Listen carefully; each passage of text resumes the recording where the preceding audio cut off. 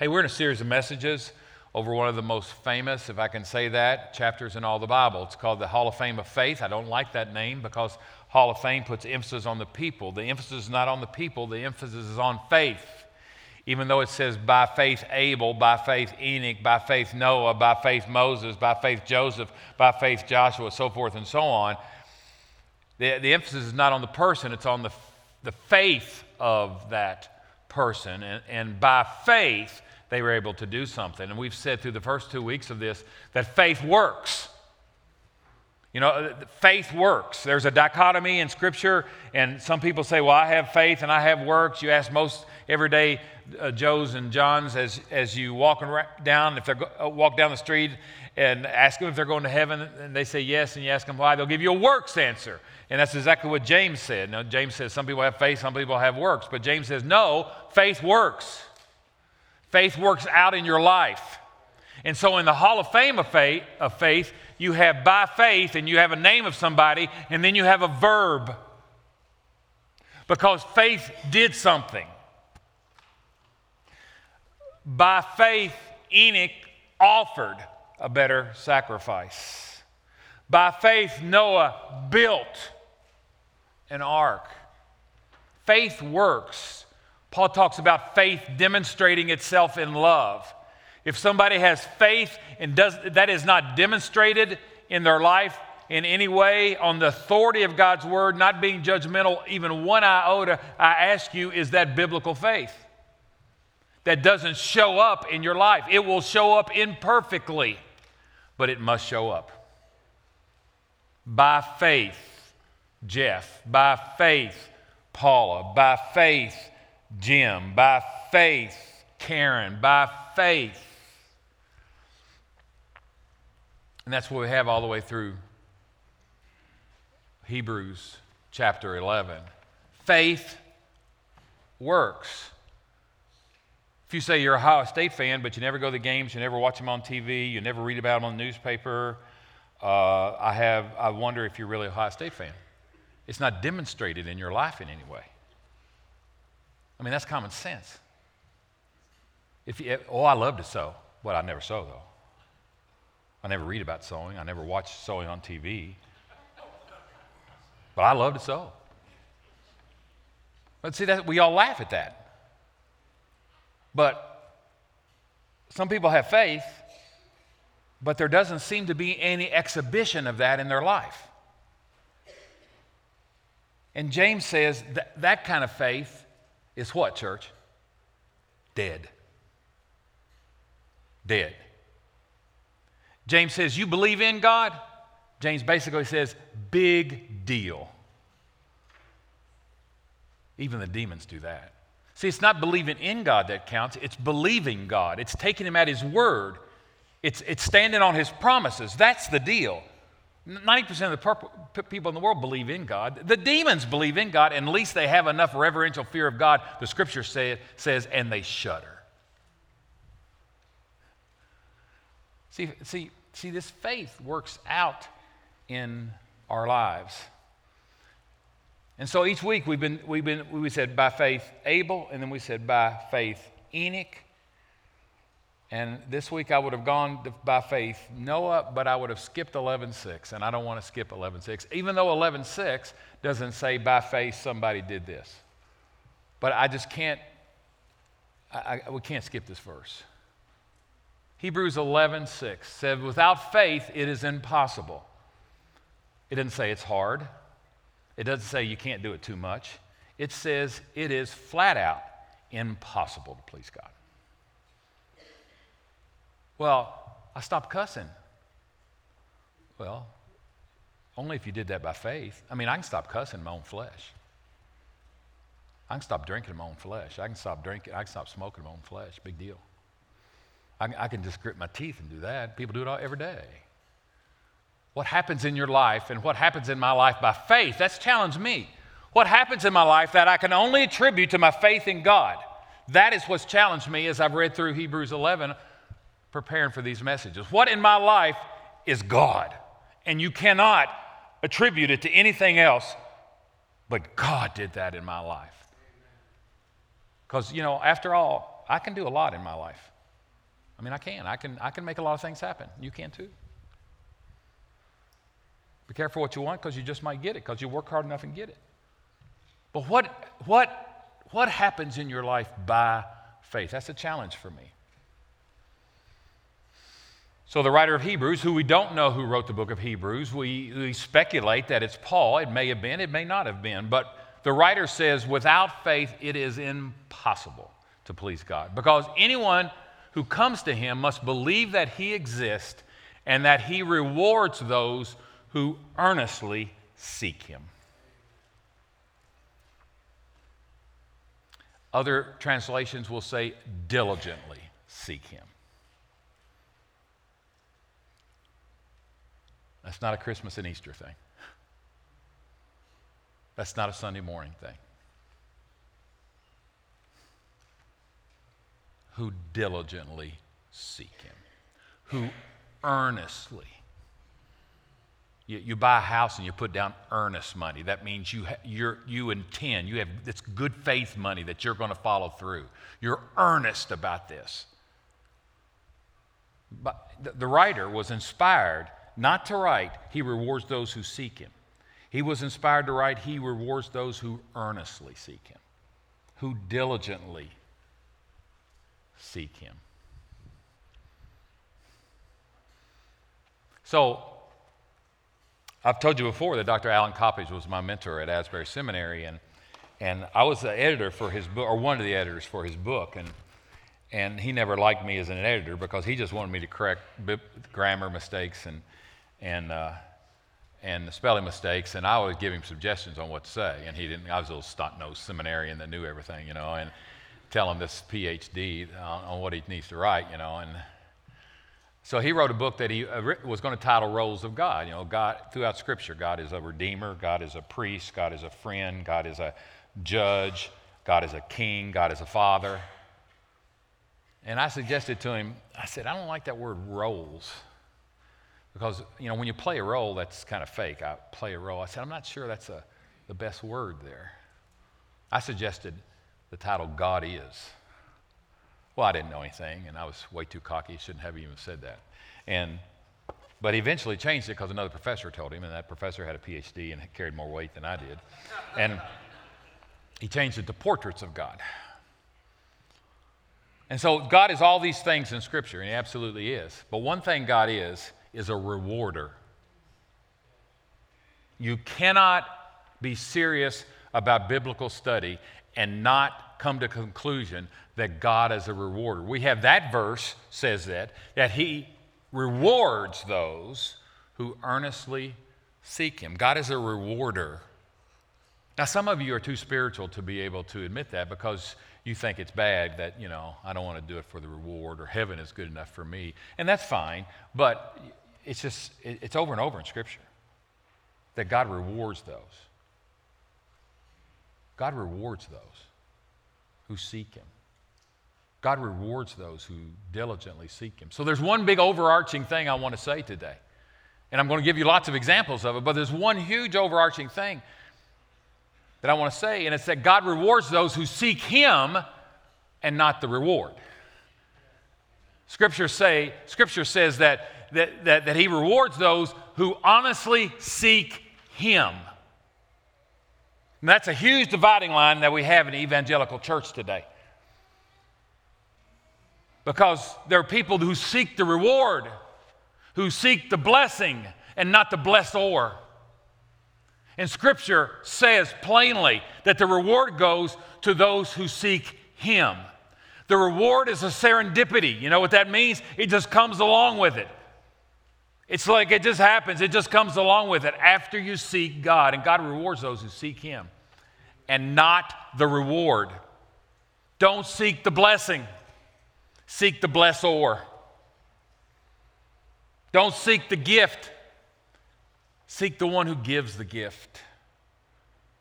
Without faith, it is impossible to please God, and he rewards those who diligently, who earnestly seek him. God is a rewarder. That shows up in a whole lot of places in Scripture. Matthew chapter 5, verse 12. Matthew 5, verse 12 says, rejoice and be glad because great is your reward in heaven. For in the same way they persecuted the prophets who were before you. I could take the next 20 minutes and just go verse by verse on all the rewards that are talked about in Scripture. Now, Scripture doesn't talk about what the reward will be. The Scripture does say there are 5 different crowns that we will receive in heaven. I don't have time to go through all that. And I don't know what that means. You get a crown, I get a crown, we get different crowns. Look, my crown is bigger than Brian's. Now, that's not the way it's going to be. There are more jewels in my crown than there are in Josh's. No, obviously that's not what it's going to be. But the Bible talks about 5 different crowns that you'll receive. You go look that up on the internet if you want to read about that. But it doesn't tell us, so what do those crowns mean? Or is that the reward? Or is it something that the Bible does not say? And when the Bible doesn't speak, I shut up. God has chosen not to tell us that. But he tells us there are rewards. And those rewards come at the judgment seat. Not a heaven or hell type of judgment seat. It's called the Bema seat. It's the judgment seat of God that all believers will stand before God. Believers. That's not a heaven or hell type of thing, but it's on the type of life that you lived as a Christian. You will be rewarded on that. There's lots of places that that's talked about. Romans chapter 14 is one of those. The Bible says, why do you judge your brother or sister? Why do you treat them with contempt? For we're all going to stand before God's judgment seat. All believers, that's the context of this.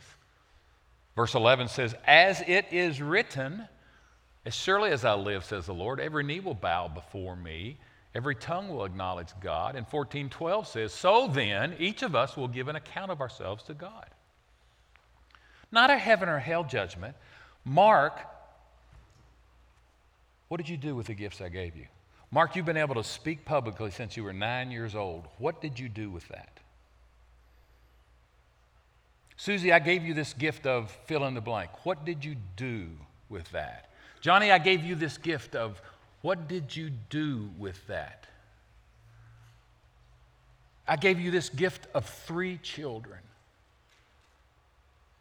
What did you do? And we'll be judged on that. And that's where the rewards will be given out. And that's not a judgment like you'll be punished there. It's just some will get rewards, and the Bible says some won't. Now, what's that mean? I don't know. The Bible doesn't say. 2 Corinthians chapter 5, verse 10 speaks a little bit about this. For we must all appear before the judgment seat of Christ, so that each of us may receive what is due for us, the things we've done in the body. Whether those things were good or whether those things were bad. We're not judged by our works for a heaven or hell thing, but we are judged by the type of Christian life we lived if you're a believer.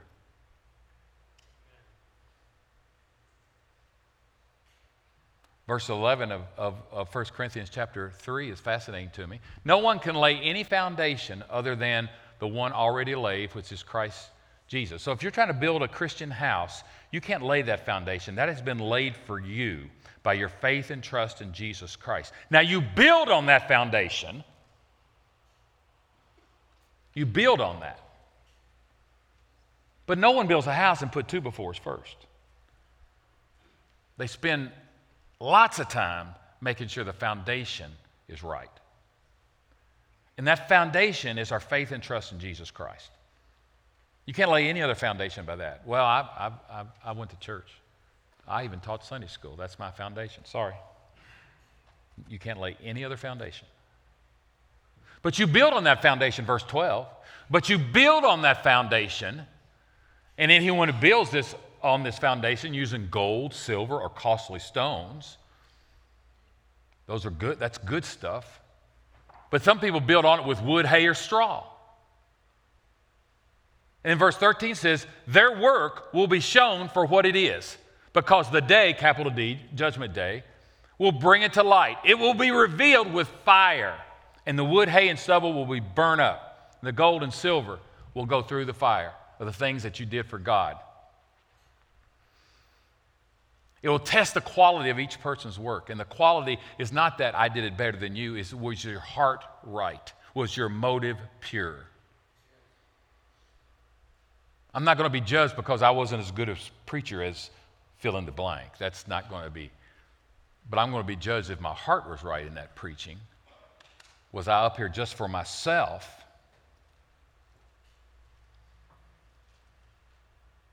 Verse 14 carries right on that same thought. If what has been built survives the fire of the judgment, the builder will receive a reward.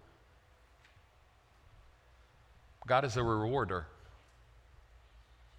and he rewards those who seek him and not the reward.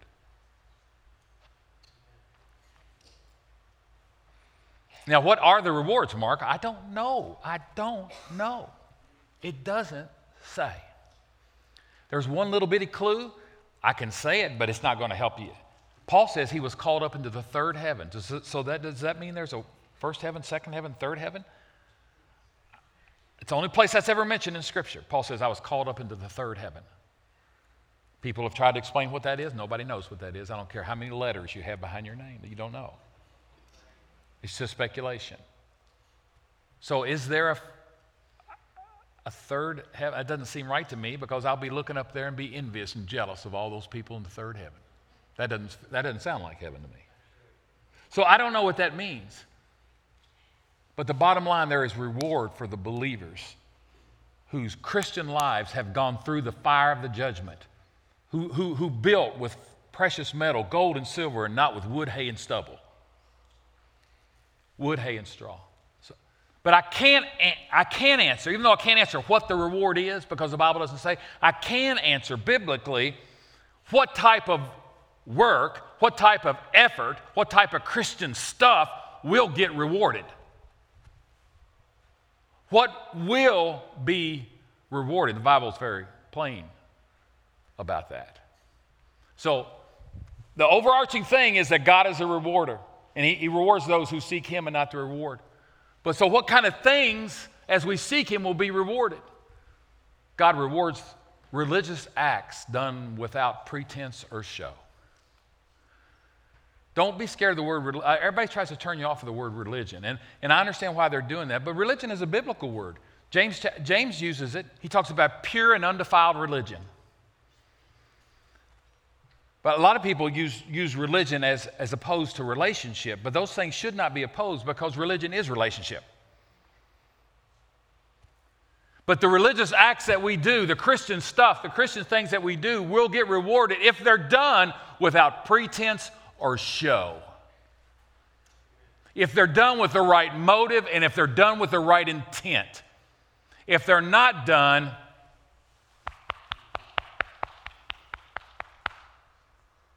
and if they're done to get a pat on the back, I have my reward.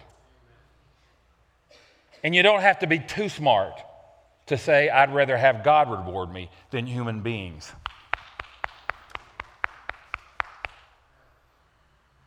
But everyone in here have seen people do something for the human reward.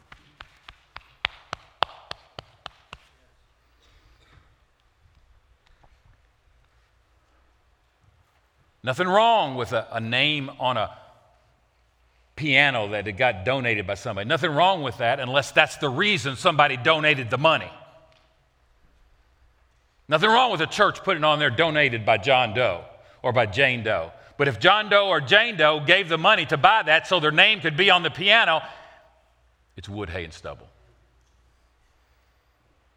It's wood, hay, and stubble, and won't make it.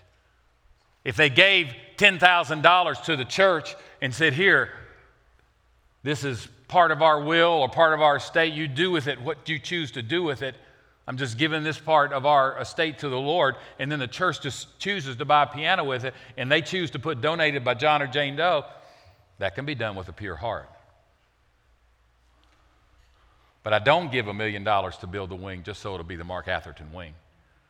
That's wood, hay, and stubble. I don't care how much the building cost. God rewards religiosity. God rewards religious acts that are done without pretense or show. Matthew 6:1 is the first part of the Sermon on the Mount, not the first part, the second chapter of the Sermon on the Mount. Jesus is basically talking to believers, but there's a whole bunch of people joined in. And Jesus says, be careful not to practice your righteousness in front of others to be seen by them. It doesn't say, don't practice your righteousness in front of others, period. It doesn't say that. If that was true, how could we go to Eastern Kentucky and you got 19 people all there working together? We're practicing our righteousness in front of others. That's a bad thing to do. You should have gone by yourself so nobody could see you. No, look at the verse. To be seen by them. It's motive. It's intent. Why did you do that? Whatever the practices of righteousness could be. I mean, Matthew's going to give about 3 of them here, but it could be a whole list of things. Why did you do them? If you did them to be seen by men, it's wood, hay, and stubble. It won't make it through the fire of judgment day. And if you do that to be seen by others, you will have no reward from your Father in heaven. Now, I don't think that means that you're going to get punished on judgment day. I just think you ain't getting a reward. It doesn't mean that, there's punishment there. It just, you didn't get the reward. Whatever the reward is, I have no clue what the reward is. You just didn't get it. It's plain. You don't have a Master of Divinity degree to say that. If you do, you will have no reward from your Father in heaven. Verse 3 of Matthew 6 says, but when you give to the needy, don't let your right hand know what your left hand is doing. That just means you just do it automatically. You don't have to think about it. You just give. You just don't have to think about it and process it and talk about this. No, you don't you just do it. Just do it as part of who you are as a Christian. The next verse says, so that your giving may be done in secret. Then your Father, who sees what you'll do in secret, will reward you.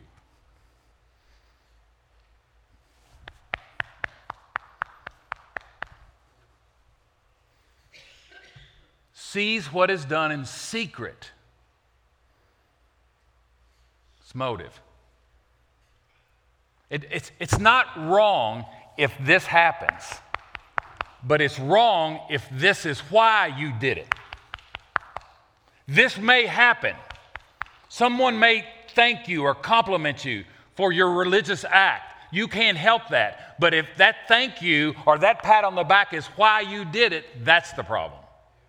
That's the problem. God rewards those who do what they do in secret and don't give a rip if anybody saw it or not. And in 28 years of ministry, I have had a whole lot of people come up to me and they tell me all the good things they did that week. Why do they do that?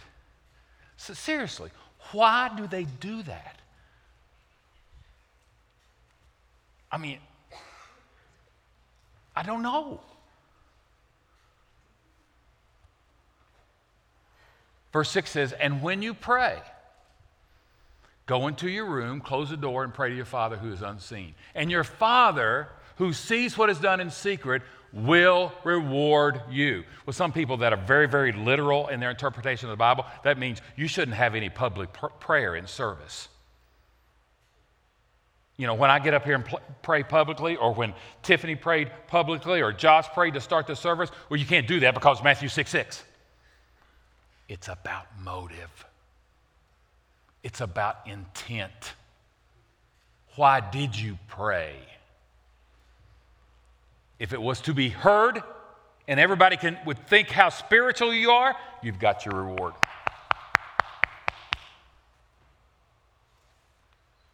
If it's to lead other people and help bring them into the presence of God, that's a completely different thing. It's a completely different thing.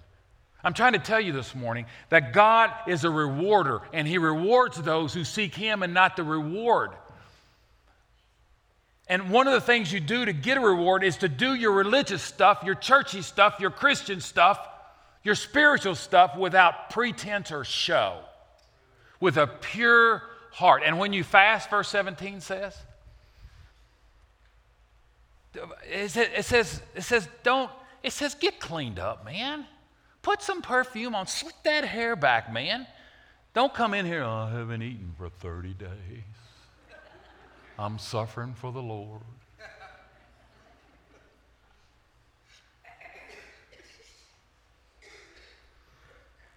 Put some oil on your head, man. Wash your face. And present day says, put that makeup on, girl.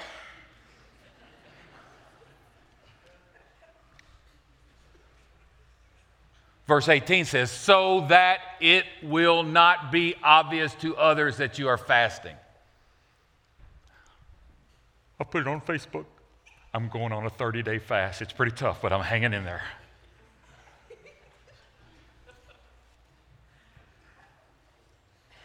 It's like them people take selfies all the time and put it on Facebook. You explain that to me. Oh, girl, you're hot, man.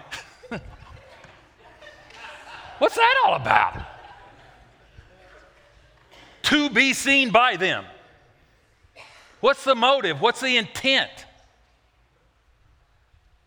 Your Father, who sees what is done in secret, will reward you.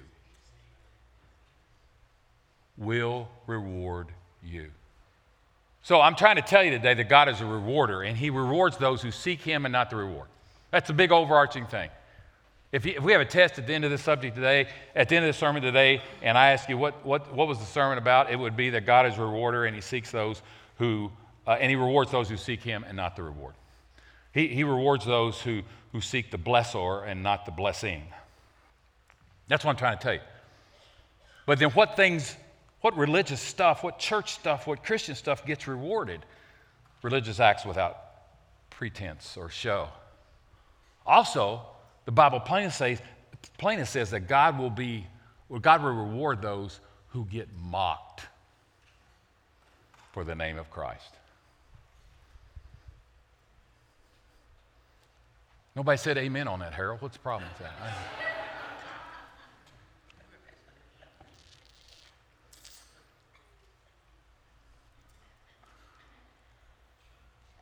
Now, the point of this is not to go out and do something stupid and get mocked.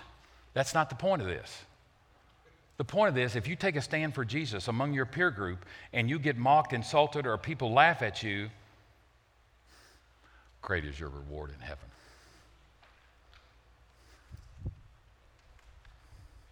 If you take a stand for Jesus in the break room and the people roll their eyes at you, call you sanctimonious.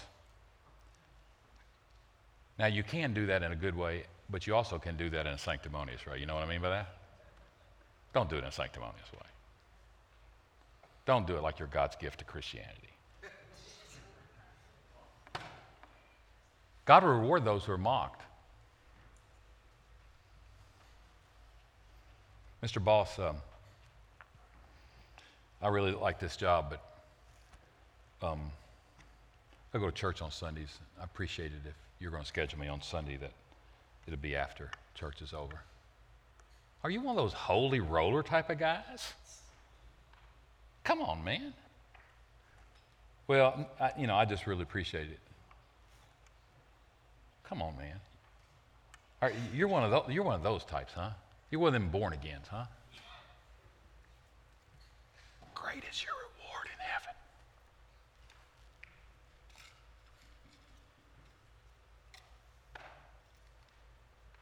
Luke chapter 6, verse 22 is just one place that talks about this in Scripture.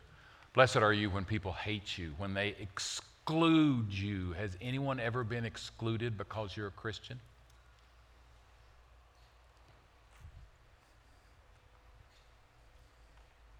They don't invite Jeff Blackaby to those kind of parties anymore because, he doesn't drink and he doesn't, cut up that way anymore. They exclude him. They exclude him. Nobody likes to be excluded. Nobody likes to be excluded.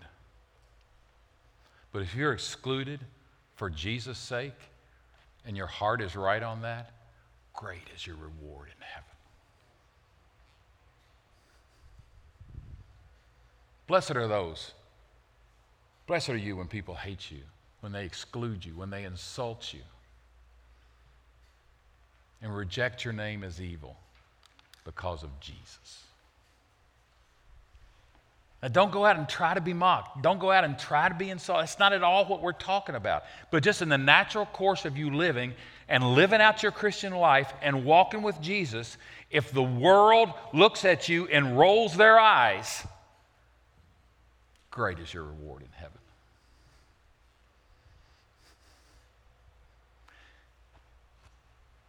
You give how much money to the church?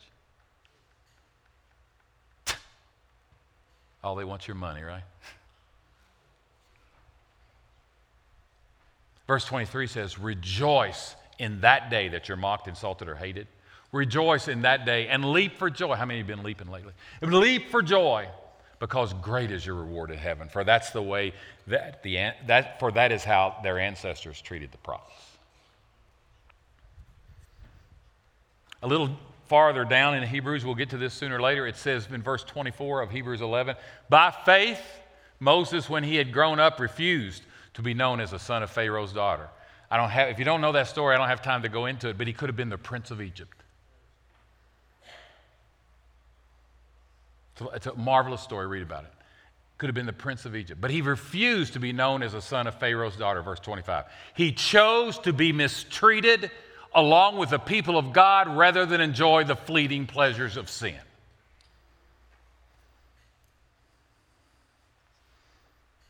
Verse 26 says, he regarded disgrace for the sake of Christ as of greater value than the treasures of Egypt, because he was looking ahead to his reward. Any of you remember Vestal Goodman? Looking for a city. I need a big beehive to be able to sing that, don't I? Now, about 2/3 of you have no clue what I'm talking about right now. Don't even have any idea what a beehive is, do you? Don't know. Don't put your hair in a beehive. We're done with those days, okay? Hey, I've tried to tell you that God is a rewarder. And he rewards those who seek him and not the reward. The type of religious acts that get rewarded are the ones that are done without any show or pretense. But you also get rewarded when you get mocked for Jesus' name. Not just mocked. You get mocked for Jesus' name. You get mocked for living the Christian life. You get mocked for working out the Christian life.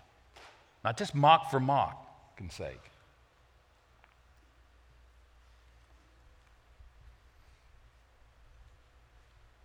And finally, one more thing. What will be rewarded?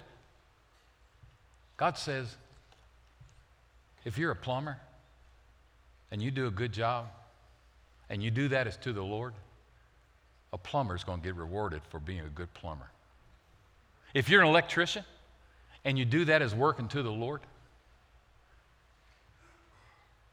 you're going to be rewarded for being a good electrician. Can you imagine that? God rewards plumbers. You can say, well, I can understand God rewarding preachers or missionaries. God rewards plumbers, electricians. He'll reward our earthly labor if we see our earthly labor as service to God. Well, where do you find that, Mark? Well, it's in Colossians 3. It's plain as the nose on your face. Whatever you do, only plumber and electricians, whatever you do, let me convict you real second, and convict me too. The way you drive your car on 70, okay? Whatever you do,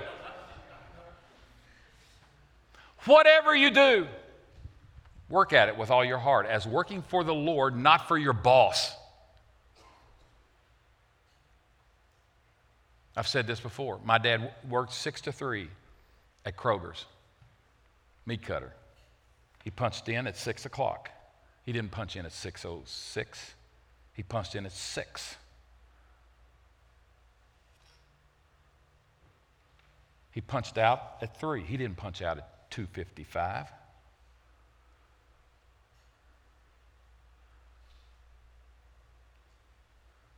Because he saw that as working out his Christianity. And everybody else, me included, who worked at Kroger's, we just skated by all the rules and all that kind of stuff. My dad didn't. And you know what? They talked about Dad behind his back.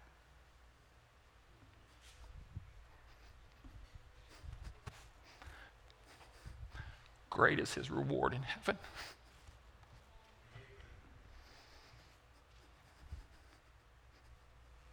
They're not mocking him now.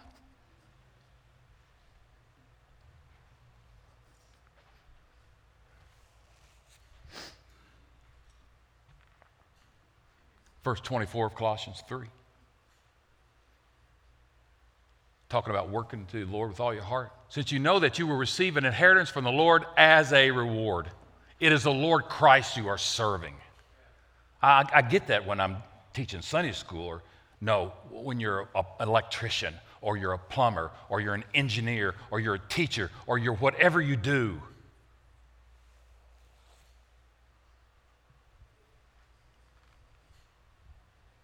Ephesians chapter 5 says, slaves, don't let that word freak you out. It wasn't a slavery depending on the color of your skin. Just anybody who was an employee at that time was called a slave. Their bosses were masters. Don't let that freak you out. Don't think that means the Bible justifies slavery. What poor biblical exegesis that is. Slaves, obey your earthly masters with respect and fear, and with sincerity of heart, just as you would obey Christ. Verse 6 says, obey them not only to win their favor when their eye is on you, but as slaves of Christ, doing the will of God from your heart. Verse 7 says, serve wholeheartedly as if you were serving the Lord and not your boss. Verse 8 says, because you know that the Lord will reward each one for whatever good they do, whether they are slave or free.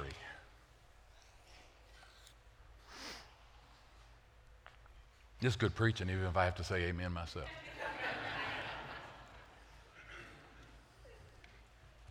I'm trying to tell you that God is a rewarder. And He rewards those who seek Him and not the reward. Those who do their religious acts without show or pretense, who do it in secret, who go into the closet and where no one else can see, because God sees in secret and God will reward. God rewards those who are mocked, insulted, excluded for Christ. Not if you try to get excluded because you're just super duper saint. As you normally work out your Christian life, if someone rolls their eyes at you and calls you a holy roller, calls you one of them born again types, calls you one of them, oh, you go to church, don't you? Great is your reward in heaven. And even plumbers and electricians, or whatever you do, mother, father, the raising of those 3 kids, there are great rewards for that. Abraham was told to go off to another country and follow God, even though he didn't know where he was going. Genesis 15, chapter 1 says this, and after this, the word of the Lord came to Abram before his name was changed to Abraham, and says, do not be afraid, Abram. I am your shield and your very great reward. I'm trying to tell you, God is a rewarder. And I can't preach Hebrews chapter 11 without saying that. So I close the way I started. God rewards those who seek Him and not the reward.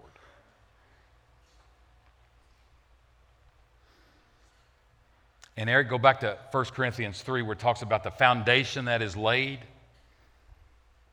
And one of the reasons we serve communion at the end of every service is because that's the foundation. It all flows from that. You can't lay any other foundation than what has been laid for you. And the gift has been given to you. You have faith and trust, and there's a firm how firm a foundation, ye saints of the Lord.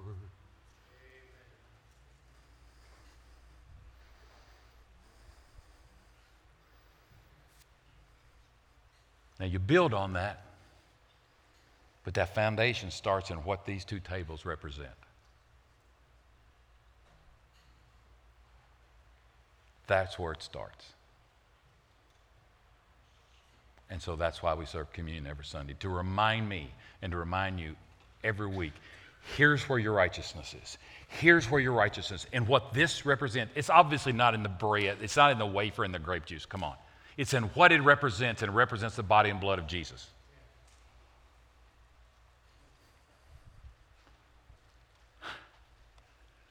You build on that, and hopefully you build on that with gold and precious metals and silver, and not with wood, hay, and stubble, because that's going to get burned up, and there will be no reward for that.